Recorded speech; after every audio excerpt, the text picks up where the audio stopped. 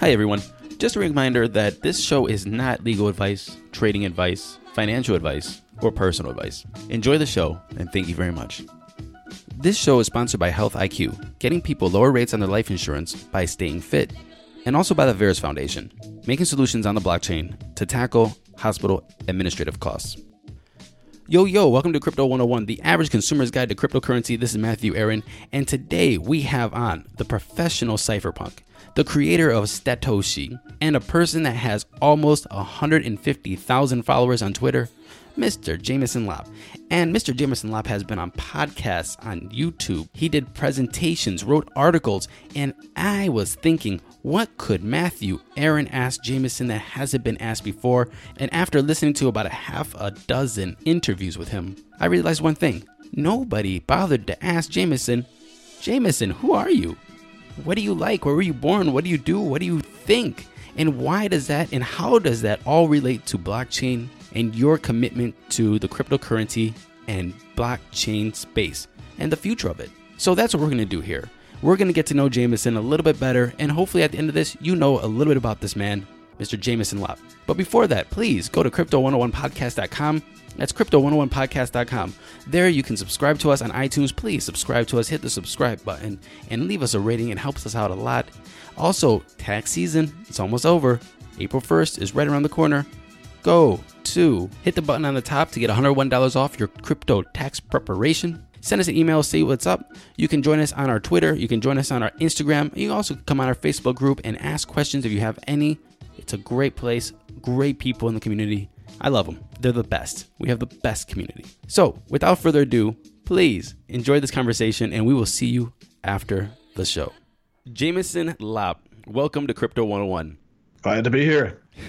Thank you very much for spending some time with us and letting us get to know you a little bit. Sounds good. So what I want to do today, Jameson, is this. I have a little bit of an outline of where we want to go. And I'll be honest, the first time that I heard Jameson Lopp was on the Tom Woods show with the Bitcoin scaling debate with Roger Ver. And at the beginning of that, I didn't know who Jameson Lopp was. But at the end of that, I knew who Jameson Lopp was. And he was a calm, thoughtful, responsible spokesperson for a certain side of the debate of the Bitcoin scaling debate. And at the end of that, I also knew who Roger Ver was.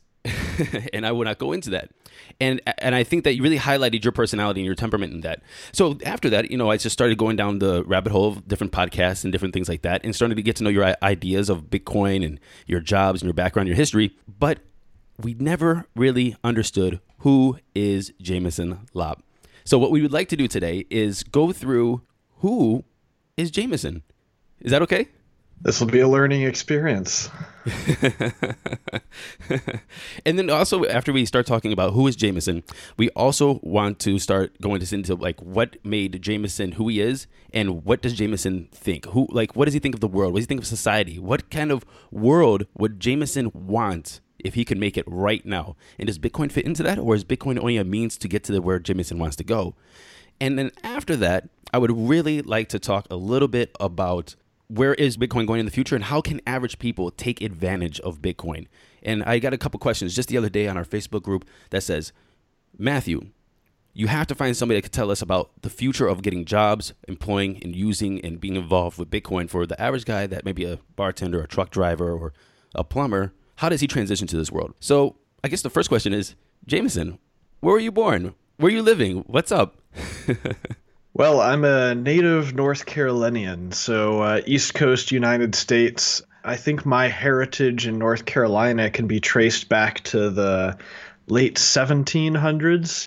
It's been a long tradition of mostly farmers on both sides of my family, and a number of my family are still, very rural folk. I'm definitely like the most techie person on either side, and I'm happen to be the third generation to go to UNC Chapel Hill, and that has been an interesting journey that, from a sort of political standpoint, I've basically run the whole gamut of grown up in a very conservative family, gone to a very liberal higher education institution, and then once I got out in the real world, I started turning more libertarian and then eventually sort of anarcho-capitalist. So you were grown up in a conservative household, then you made the switch to maybe a liberal, then to libertarian, now to, you said, anarchist. And Pretty much. what was the spark to the change in ideology? And did you clash with your parents? Over the years, it started changing for me, I guess, around middle school when I started getting more into science and, the scientific method and logical reasoning and all of that stuff. And that's when I started clashing around sort of religion and a lot of those upbringings. And then, when I got to university, it was just such a very different atmosphere and different types of thinking that sort of molded me a little bit more.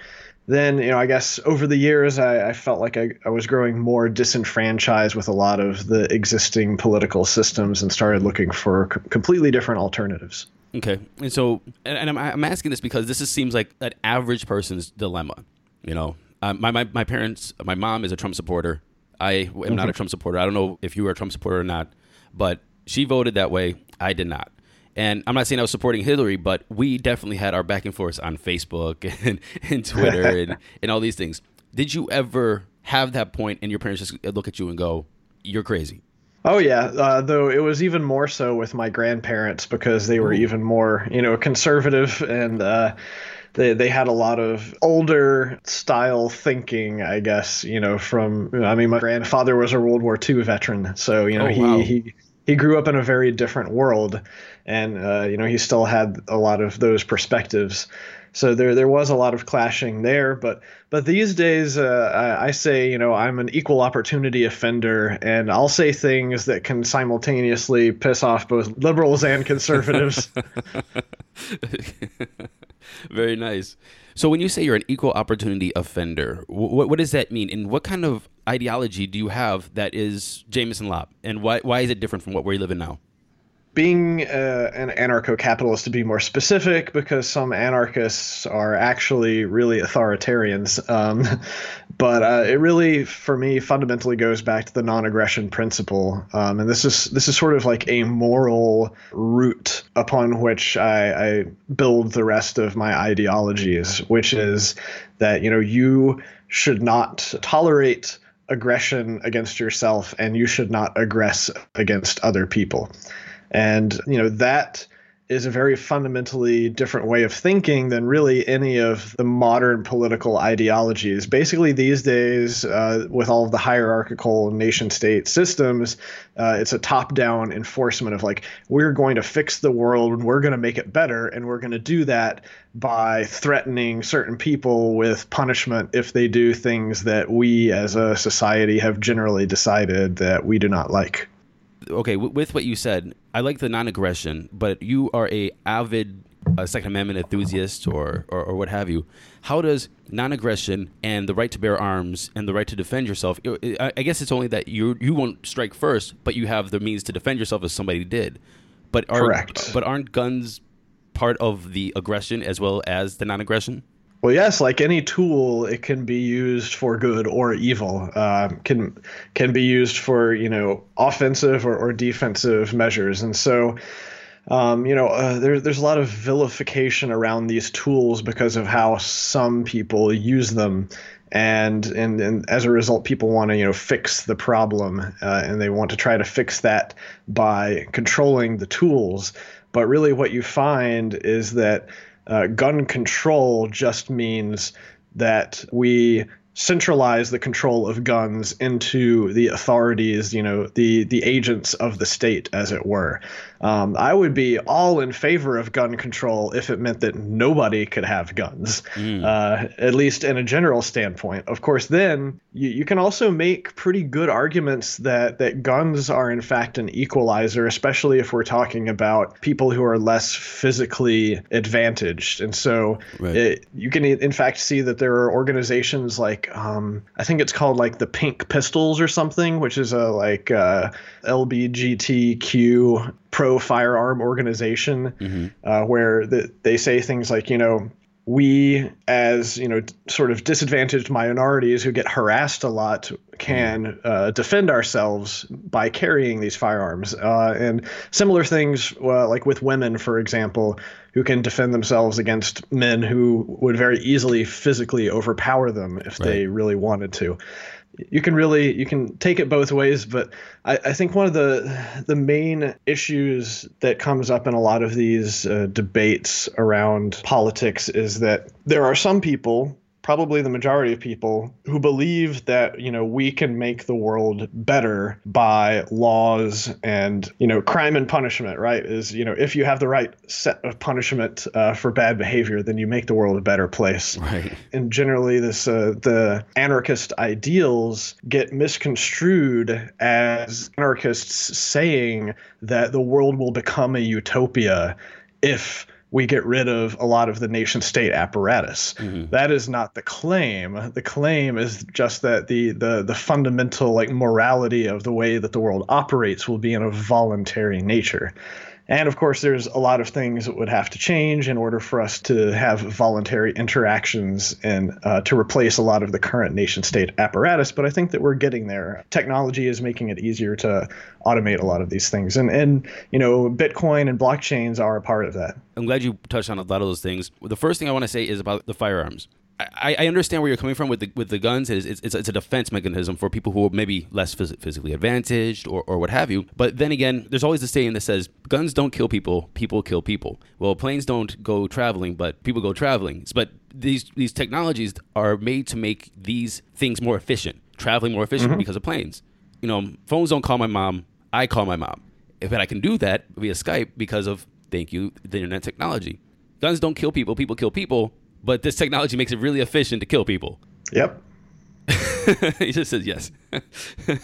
No, I mean, that's completely true. And so, why would we want this efficient killing technology to only be in the hands of quote unquote law enforcement officials or, military officials? Mm-hmm. I believe that it's better to have power as distributed as possible rather than concentrated as possible.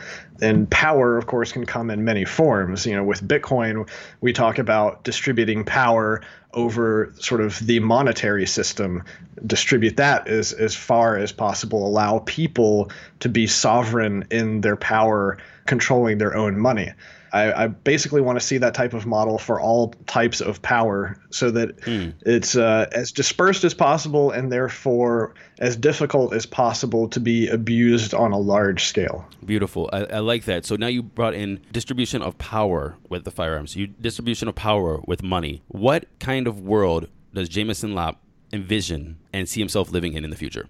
I mean, I am striving to bring crypto anarchy to the world. The idea that we can use cryptography to secure our interactions and make them, not tamperable. So my perfect world is one in which you can engage in, voluntary commerce and communication and, exchange of ideas and value without having to worry about what some third-party authority might do in response to that. What are other ways you think that we need to be decentralized or there has to be more checks and balances of power? In what other aspects of society? And is Bitcoin the one that starts the fire of making people understand it, or is it the actual tool to get this done?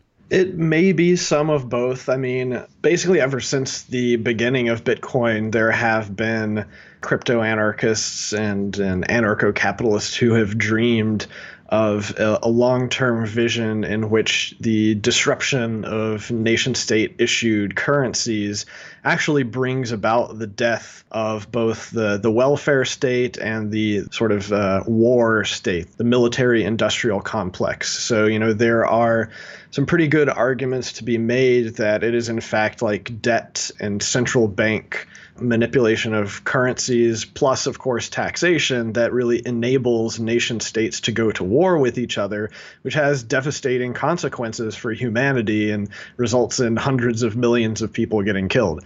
So that's a sort of utopistic outlook that, perhaps the liberation of money away from nation states will, in fact, be a huge strangle or disincentive for them to expend, billions and billions of dollars on weapons of destruction. Mm-hmm. And so blockchain is going to change that how?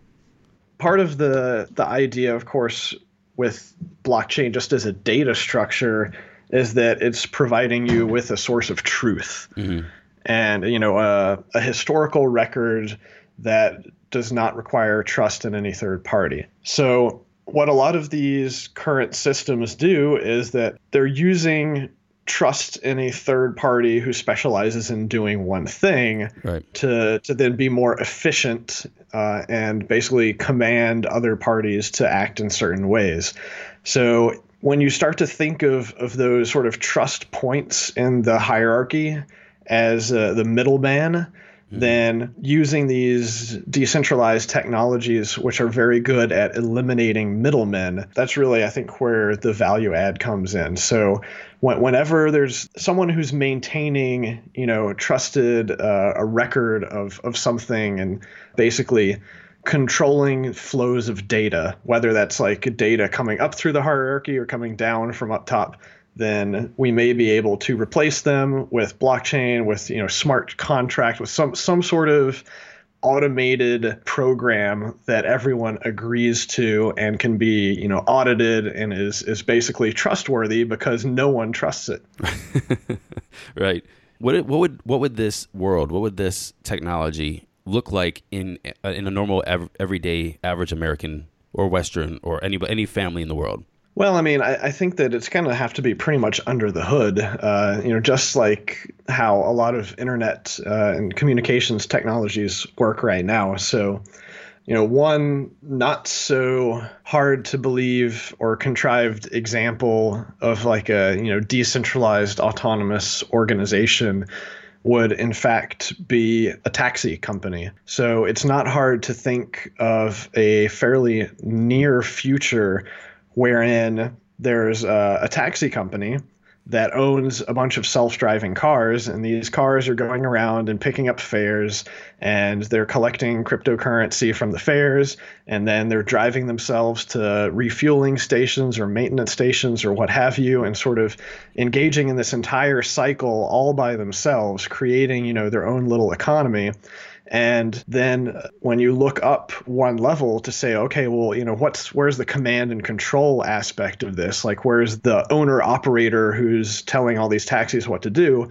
Well, it's actually a piece of software, potentially a smart contract, potentially some other, just software running on some servers that is executing all of these commands and managing what the fleet of taxis are doing. So you can kind of take that example and apply it in a number of different places at a more abstract level. Right. I kind of feel that there's going to be a perpetual motion of wealth generation in the future. It's like we have these companies like Datum, or these companies that you're going to try to link to your Facebook and your Google and what have you to control your data.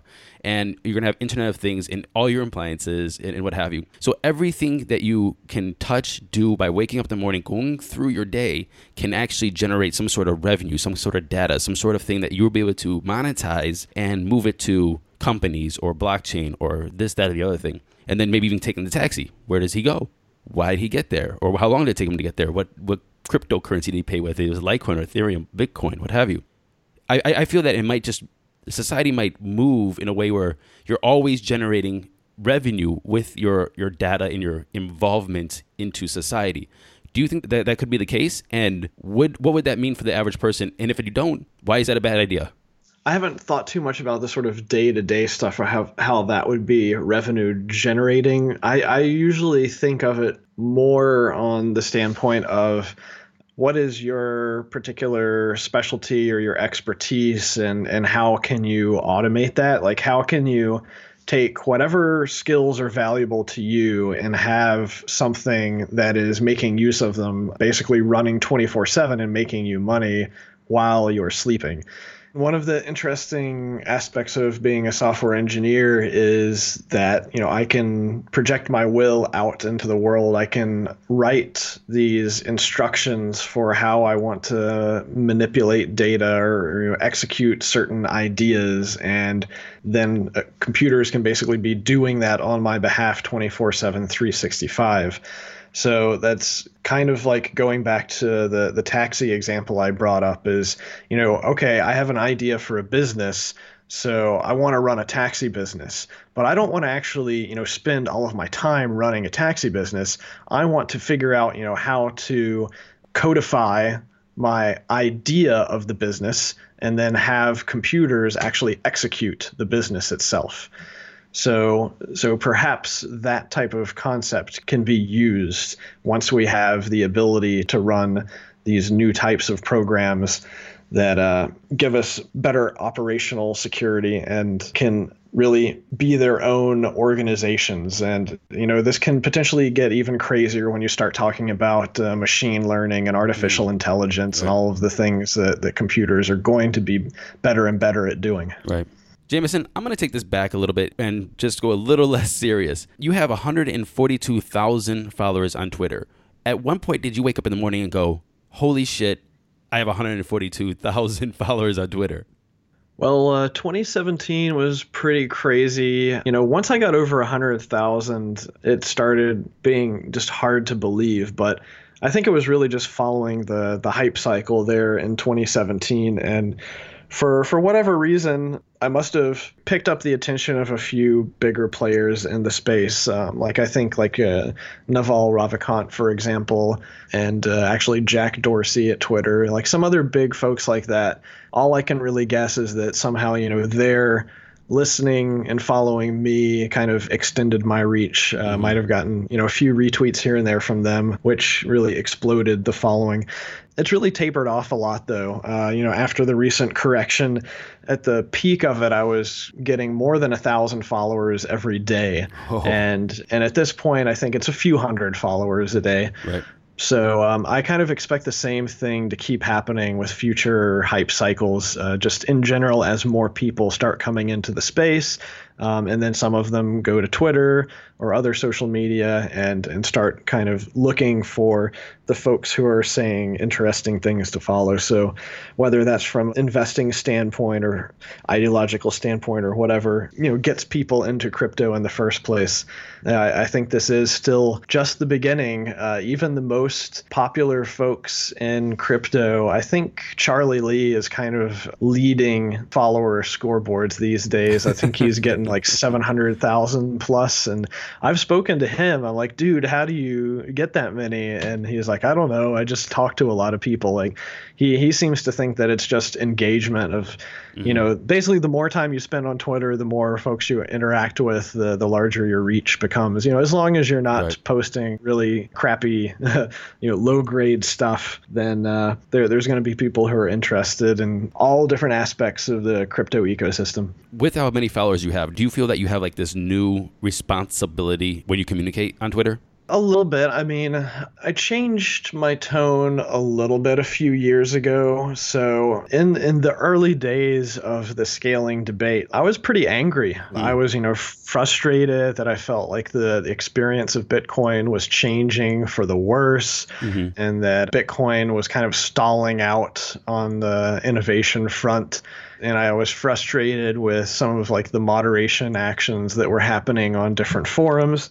And so I became a big supporter of Bitcoin XT, and I actually was a moderator of the Bitcoin XT subreddit. And I did that for, at least 6 months until eventually I realized that basically what had happened was we had created this new community of extremely negative, pessimistic, unhappy people. And it was just sort of creating its own negativity cycle. And so I got fed up with that and distanced myself from it and tried to just be more optimistic in general over the past few years. And I think that may be one of the reasons why my follower count has gone up a lot more, is because I try to avoid engaging in vitriol and hate and mudslinging and just the general negativity that a lot of people seem to hold. I think it's not very productive. And it certainly upsets some people that they kind of see it as like a group think or double think, and sometimes of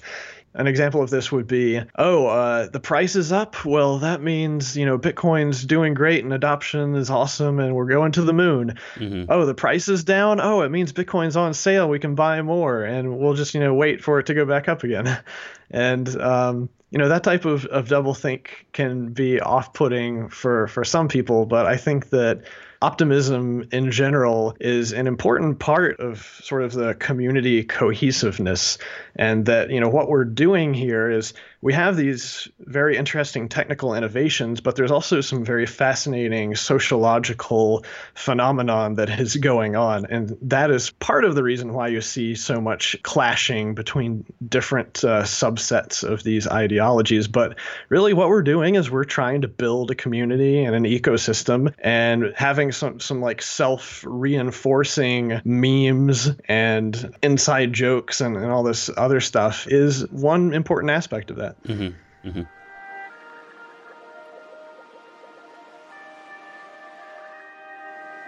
And now a word from our sponsor. Yo, this is Matthew Aaron, and a couple of things you guys probably don't know about me is, one, I'm a vegetarian, and two, I wake up every morning at 6:30, go for a run, and hit the gym. That's every day besides Sunday. Sunday's my pizza day. And did you know that an overall healthy lifestyle is associated with 57 to 60% lower risk of cardiovascular disease? And that lifting weights reduces the risk of heart disease, type 2 diabetes, and arthritis? Well, today's sponsor, Health IQ, knows this, and they're an insurance company that helps health-conscious people like runners, cyclists, weightlifters, and vegetarians get lower rates on their life insurance. If this sounds good to you, go to healthiq.com/crypto and put in our promo code, crypto. That's healthiq.com/crypto, promo code crypto, and they'll help you out and see if you qualify for lower rates on your life insurance. When you visit your doctor or hospital, the total administrative expense of getting paid for the services they provide is $60 billion a year. In the industry, this is called the claims process. This expense is due to insurers and physicians not trusting each other, keeping duplicate records and systems, and providing no transparency in the process. This is exactly the type of problem blockchains are created to solve. Problems that include trust, transparency, and the need for authoritative records. The VAERS Foundation is a US-based nonprofit with a team consisting of nearly 200 years of experience in all aspects of the claim process. The VAERS blockchain is fully functional and currently testing sophisticated smart contracts to solve this problem. The VAERS Foundation's pre-sale begins March 19th with a 20% bonus. Full crowd sale begins April 2nd. Visit VAERSfoundation.com, that's VERIS Foundation.com, for more information and register in the pre-sale. Now, back to the show.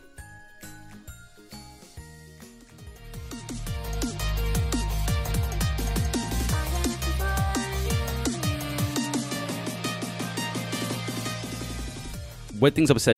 When you need mealtime inspiration, it's worth shopping Kroger, where you'll find over 30,000 mouth-watering choices that excite your inner foodie. And no matter what tasty choice you make, you'll enjoy our everyday low prices, plus extra ways to save, like digital coupons worth over $600 each week. You can also save up to $1 off per gallon at the pump with fuel points. More savings and more inspiring flavors make shopping Kroger worth it every time. Kroger, fresh for everyone. Fuel restrictions apply. You in terms of the space, companies, ideas, people? It's very easy to get frustrated by things that you don't like, especially because, no one actually has control over any of the aspects of these systems. Mm-hmm. This actually kind of goes back to the difference in political systems of, basically with a lot of the political systems, these representative democracies that we see all over the world, mm-hmm. when people get upset, they lash out and, yell at their legislators and basically try to pressure them to change things. And so we saw similar types of political actions and rhetoric happening inside Bitcoin over the past few years. And really, like all of those things pretty much failed because Bitcoin doesn't work like that. There are no authorities that control it. As much as you might hear, various FUD about Blockstream or AXA or Bilderberg or whatever, like there are no entities that have control over these networks.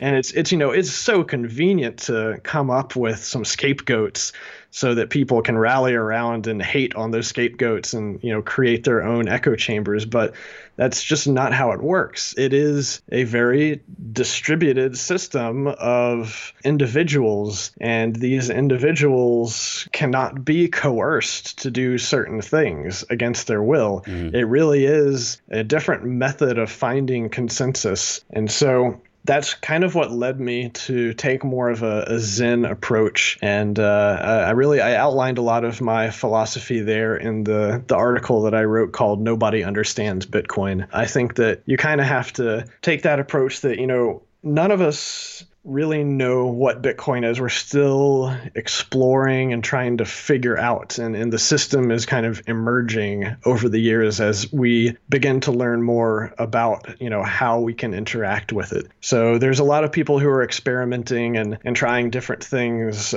technical things or social things. They're basically poking the system and trying to see if they can manipulate it in certain ways. But I think there's no point in getting upset about any of this. Even if you think that someone is doing some sort of action that is completely reprehensible. I mean, sure, you can yell at them on Twitter or Reddit or whatever, but I think that ultimately that is not going to have much of an effect. You're just going to be wasting your time. What is something that you love in this space?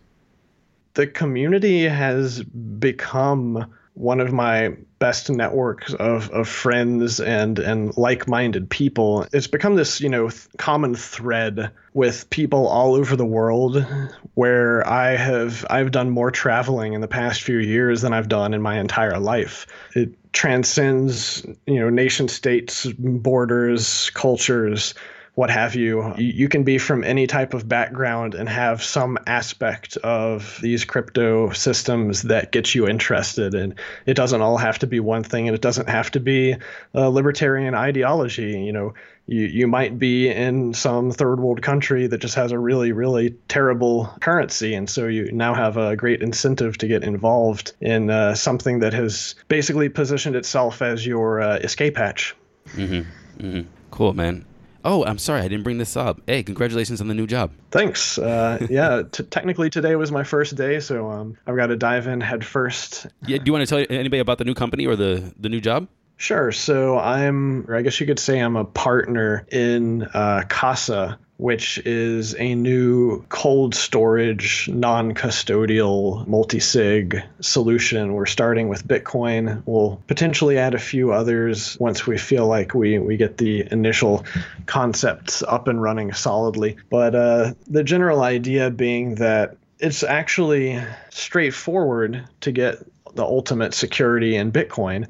All you have to do is take the private keys offline and, never let them touch the internet. And once you do that, you bring it into the realm of physical security, which is a pretty well understood problem. So that enables people to, quote unquote, be their own bank. But there's a reason we have banks, and that's because very few people want to go through all of the measures that you really have to do to have good physical security. Right. So at Casa, we are building a 3 of 5 multi-sig solution. And the idea is that Casa will hold one of those keys as a recovery mechanism.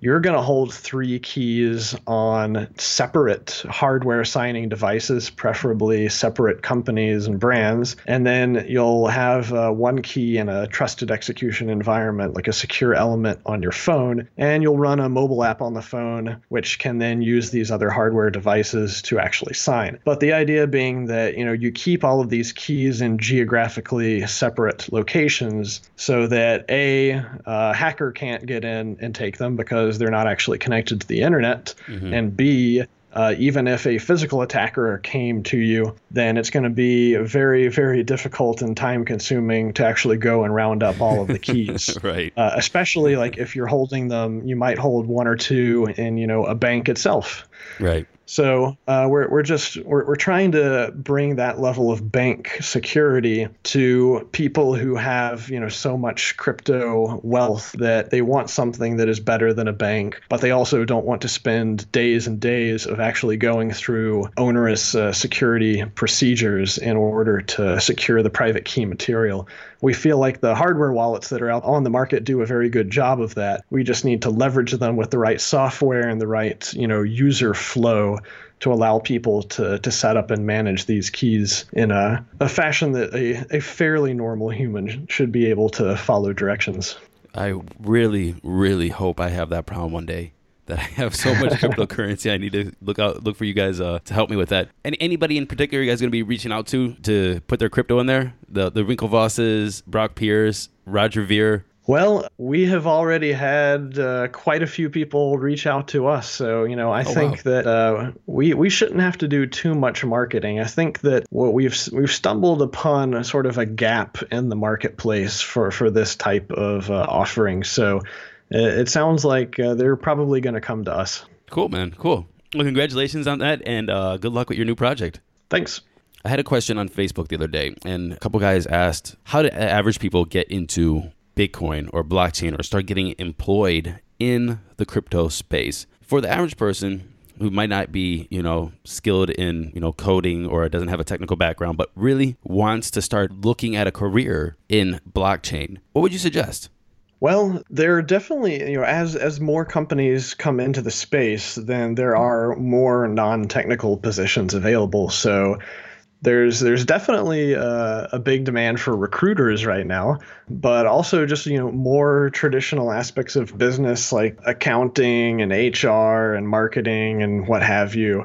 And in fact, I recently added a new section to my Bitcoin resources list, which is crypto careers. And I think there's at least like half a dozen different sites out there that are dedicated to different job listings. So while, I think that the technical positions are still probably an order of magnitude greater in number than non-technical, that is more of an indication of how early we are in the stage, that, we're still in the early building stages where the folks who are most in demand are the builders. So one of the questions I've been getting more often is, how do I become a programmer so that I can then become a blockchain developer? And that is something that I think there's not really a simple answer to. There are various programming courses that you can take online or boot camps that are a couple of months, but those are generally like learn how to do web programming classes, whereas to actually get into doing, crypto financial stuff, especially if you're at the protocol level, you really shouldn't be doing that unless you've got at least like a 4-year computer science degree, if not like a master's or PhD, because that level of software engineering is more analogous to like aerospace engineering than to web development. It's a lot less forgiving. You need to be much more of a perfectionist in order to build these type of systems so that they don't get exploited. Right. And your site is lop.net, LOPP.net, right? Yep. Cool. I think people are going to start checking that out, right? And they hear that. They're like, oh, careers. All right. Just a question about the space and like apps and things like that. Maybe this is too direct, but why does everything suck? I mean, I don't know what the problem is. Is the problem the technology, or is it a problem with the developers? Because besides like maybe Exodus Wallet, everything looks horrible, is not user friendly, but you have an app store on iTunes or Google Play that have beautifully designed apps and games and things like that are working properly. And then somebody downloads a wallet and they're just like, this is the future? What? So where's the disconnect between things that are happening on the blockchain, even these companies that are coming out, they're raising hundreds of millions or billions of dollars, and the people in the user interface? Well, there is a little bit of a disconnect simply because the underlying technology is a lot less forgiving, and you can run into edge cases where if the developer didn't think about these edge cases ahead of time, then it can very easily end in you having like a wallet that basically gets stuck. What is an edge case? So basically a like specific scenario where the user performs an action and potentially like the data tied to their wallet or their account or what have you is in a state that the developers did not consider. So, one example of this would be something that I've seen many times over the years where a user creates a wallet that receives thousands and thousands of tiny little transactions over the years, and then they go to spend it, and their wallet tells them they have, say, a balance of 10 Bitcoins, and they say, okay, I want to spend these 10 Bitcoins, and they try to spend it, and the wallet just fails. It tries to create a transaction and it says, can't do it. And it's not obvious to the user what's going on because the wallet's telling them their balance is 10 Bitcoins. But what they don't understand and what the wallet isn't communicating to them is that under the hood, there are various limits where you can only create a transaction that has, so many hundred inputs at a time. Mm-hmm. And so, their actual balance that they can spend in one transaction is more like half a Bitcoin. And so I think that's one of the main disconnects. In the traditional financial system, if you have a certain amount of money, then that's how much you have and you can send it. And if you want to send it all at once, you can probably do that. But in these systems, it's a completely different data structure under the hood, and the network itself will not allow certain actions to happen. So that's one cause of it. I think another cause is just that a lot of the folks who are getting into it early in the game tend to be the nerdier, like back end type engineers. At least, that's what I am. That's what I think the vast majority of us at BitGo were more of the back-end coders. And we started to hire more front-end design folks, but only really in the past year or so. So I think it's going to get better as the ecosystem grows and matures. You'll start hiring more designers who are thinking more like the web app developers and mobile app developers. But even then, they're going to need to get trained to understand, what's going on under the hood in order to actually translate this into a user experience that is manageable. Right. A couple of general questions. What is Jameson listening to, reading, and watching these days? Well, mostly Twitter. Just Twitter? Well, what's on your Spotify? So I do not really listen to music much anymore. I used to back in the day, but these days, if I'm listening to anything, then it's probably going to be some sort of presentation, whether it's like Andreas's latest presentation, because he pumps those out pretty often, right? Or the occasional podcast. I mean, there's so many podcasts today that I can't, even listen to a tiny fraction of them. Right. My standby is Let's Talk Bitcoin. Andreas does a really good job distilling a lot of complex concepts, and that's something that I am always aiming to be better at. So if he comes up with a great way to explain some concept, then I'm absolutely going to steal it and use it to continue to help spread the Bitcoin mind virus across the world. And hopefully, if I say something interesting that is also good, then he'll steal whatever I said and use that. And we're all just trying to build off of each other's work here. Right on, man. Right on. That's cool. If somebody was coming into the crypto space and this was the first podcast they listened to, because Crypto 101 is great with that in the SEO. It's like they say, hey, Crypto 101, hey, and we pop up, so they start listening. So it's very possible this could be the first podcast they listen to. What would you want them to know about getting into the crypto space, and how would you want them to conduct themselves? So one of the main things is that this is kind of a wild west because it's so new and people are just coming up with new ideas, and you can make a strong argument that the whole thing is still an experiment. But also because there's no authority, there are certainly, quote unquote thought leaders and authority figures and whatnot, but really none of them actually have any power over the system. They might have some sort of social media influence, but because no one really controls the system, you have to realize that this is an open, collaborative project. And that's the reason why I got into it initially. It was just from the high level of saying, what is money? Money is this concept that I think belongs to humanity at large. And as such, humanity at large should have input into how money works. So anyone who actually cares enough to contribute their time and their resources into saying, I believe that money should work in this way, they should be able to do that. We shouldn't have the aspects of our monetary system dictated to us by some authority who claims to, know how to run the economy or what have you. So because of that, everyone should realize that their input matters. You shouldn't allow someone to make appeals to authority, whether that's, saying, Satoshi's vision was this, or whether it's saying, Andreas Antonopoulos' vision is this, or Jameson Lopp's vision is that. No, what matters is your vision. What do you think the attributes of a sound monetary system should be? Well, let us know. If it's something different than what everyone else is saying, then you should contribute. And you can contribute from a code standpoint. You can contribute from a social standpoint.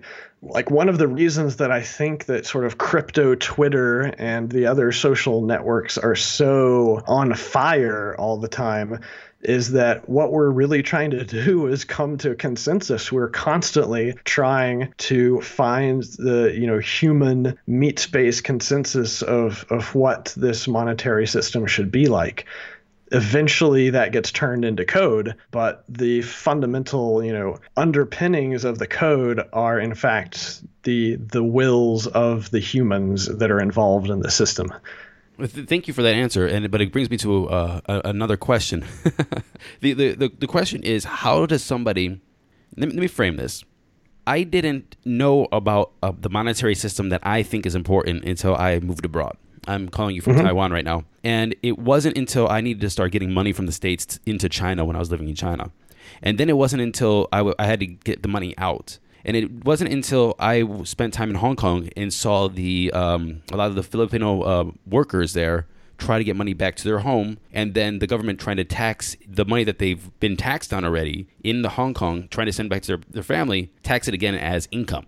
And then I didn't really understand again, and this is just a recent evolution of how important cryptocurrency is and how functional it is until I started having bloggers and editors and people around the world, honestly, and I had to start sending them funds and interacting with them. So how does somebody from maybe their life start actually putting the importance of this monetary system and start framing it and moving it forward? Yeah, well, I mean, you've basically described the sort of organic nature that brings certain people into this system. And that's why I think the growth of the system should not so much be current users and insiders evangelizing the system, but rather it should be the engineers who are building it and then creating utility for the people who are experiencing the pain points, with the existing traditional systems so that they search out for alternatives. So, I mean, it sounds like that's basically how you got into it, is that, you encountered so much friction and so many different pain points that you started looking for alternative payment systems, and it just so happened that some of them existed. So I want this to continue to grow organically, because I'm actually a little bit worried with the recent bubble. We may have, overhyped and overextended a bit, because, to be honest, if crypto went completely mainstream tomorrow, where everybody around the world started using these systems, then it just wouldn't work. I mean, none of these systems have the technical capability at the moment of actually offloading all of the activity, the economic activity from traditional networks. So I think that it is important that, we continue to grow, one bubble at a time, as it were. Mm-hmm. So if something does bring a person into this space, then once you actually get into it, I think it's important to learn the history of how we got to where we are today. Because if you don't do that, you're going to inevitably repeat the mistakes of history. That is, you're going to go and try different things or recommend different things that have been done 1,000 times before. So from that standpoint, I think I have a section, once again, on my website that's like crypto history. Oh, cool. And I think one of the first parts of that is the historical article I wrote about the cypherpunk movement, going all the way back to the 80s. What is a cypherpunk?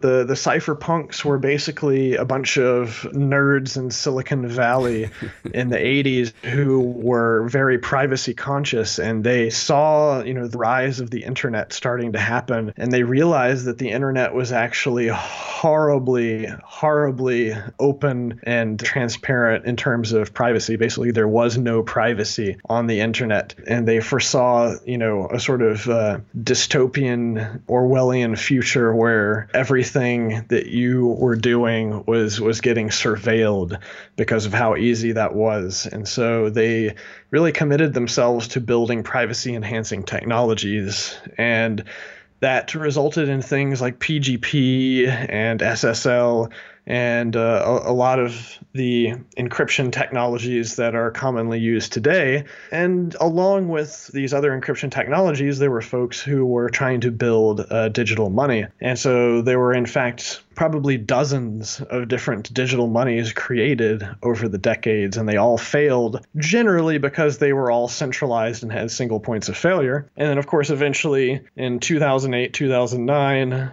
Bitcoin comes along, and if you look at the history, a lot of the cypherpunks actually dismissed it. They said, oh, this has been tried before. It's going to fail for this reason and that reason and whatever. And so, when Bitcoin came out, it was not this widely heralded, amazing thing in the eyes of the cypherpunks. It was just another project that was probably doomed to failure.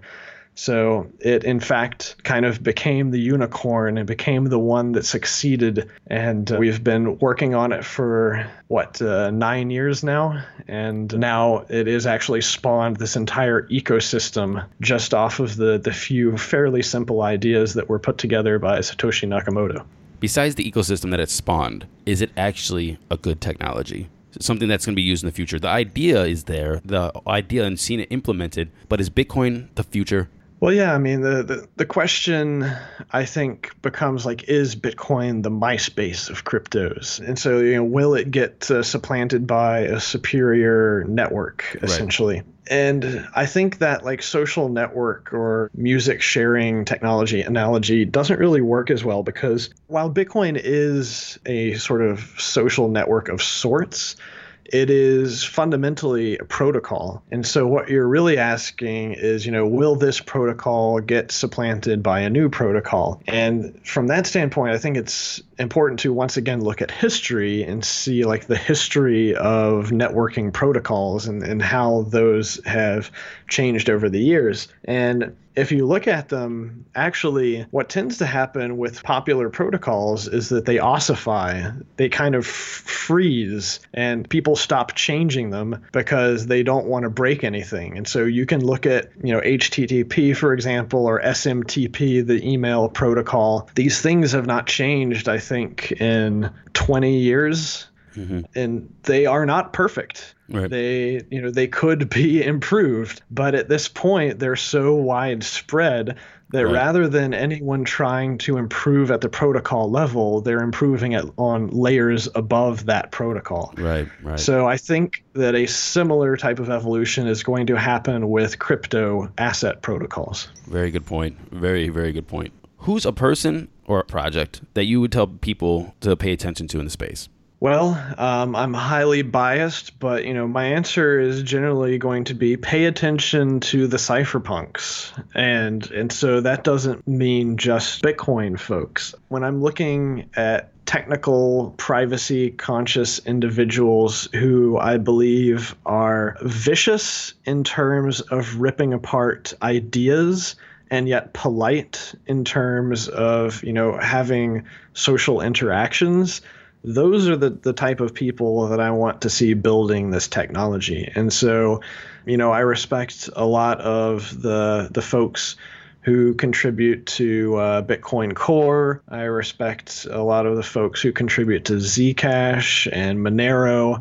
I'm a big fan of the contributors to Mimblewimble and Lightning. For me, it's more about A, are the people smart, but B, do they hold the ideals, the same values that I have, and can they communicate and collaborate. And so as a result, there are people and projects out there that I believe don't hold the same ideals, and they aren't as good at collaborating or communicating in adult fashions. Mm-hmm. So I try to just avoid them. I don't want to waste my time arguing with them or telling them that they're bad people or anything.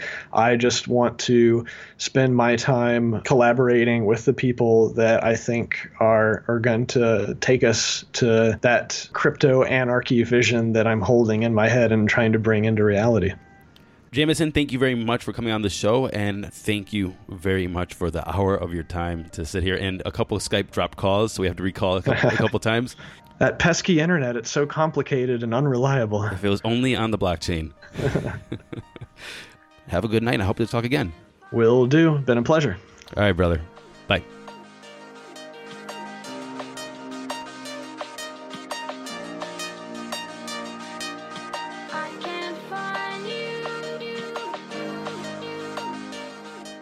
Thank you very much for listening to this episode of Crypto 101. I'm not going to take much more of your time because it's already been about an hour. Jameson, if you're listening, thank you very much for coming on the show. It was a pleasure and an honor to talk to you. Also, like always, ApogeeCrypto.com. This site is not only checking your prices, you can also go on there and see your charts, track your portfolio. You can get links to the coin's websites and Twitters and Instagrams and whatever, all from this site. Your favorite podcasts are there, your favorite YouTubes are there. Also, if you want your crypto news, go to whenmoon.co. It takes all of the news from all kinds of different sites and puts it into one space. And the best thing is, these websites are made just by average dudes. Me and you, the good guys. Check out their sites. And if you haven't heard Aaron Paul on ICO 101, check it out. A Crypto 101 podcast just for ICOs. So thank you very much for listening, and we'll see you in the next episode of Crypto 101.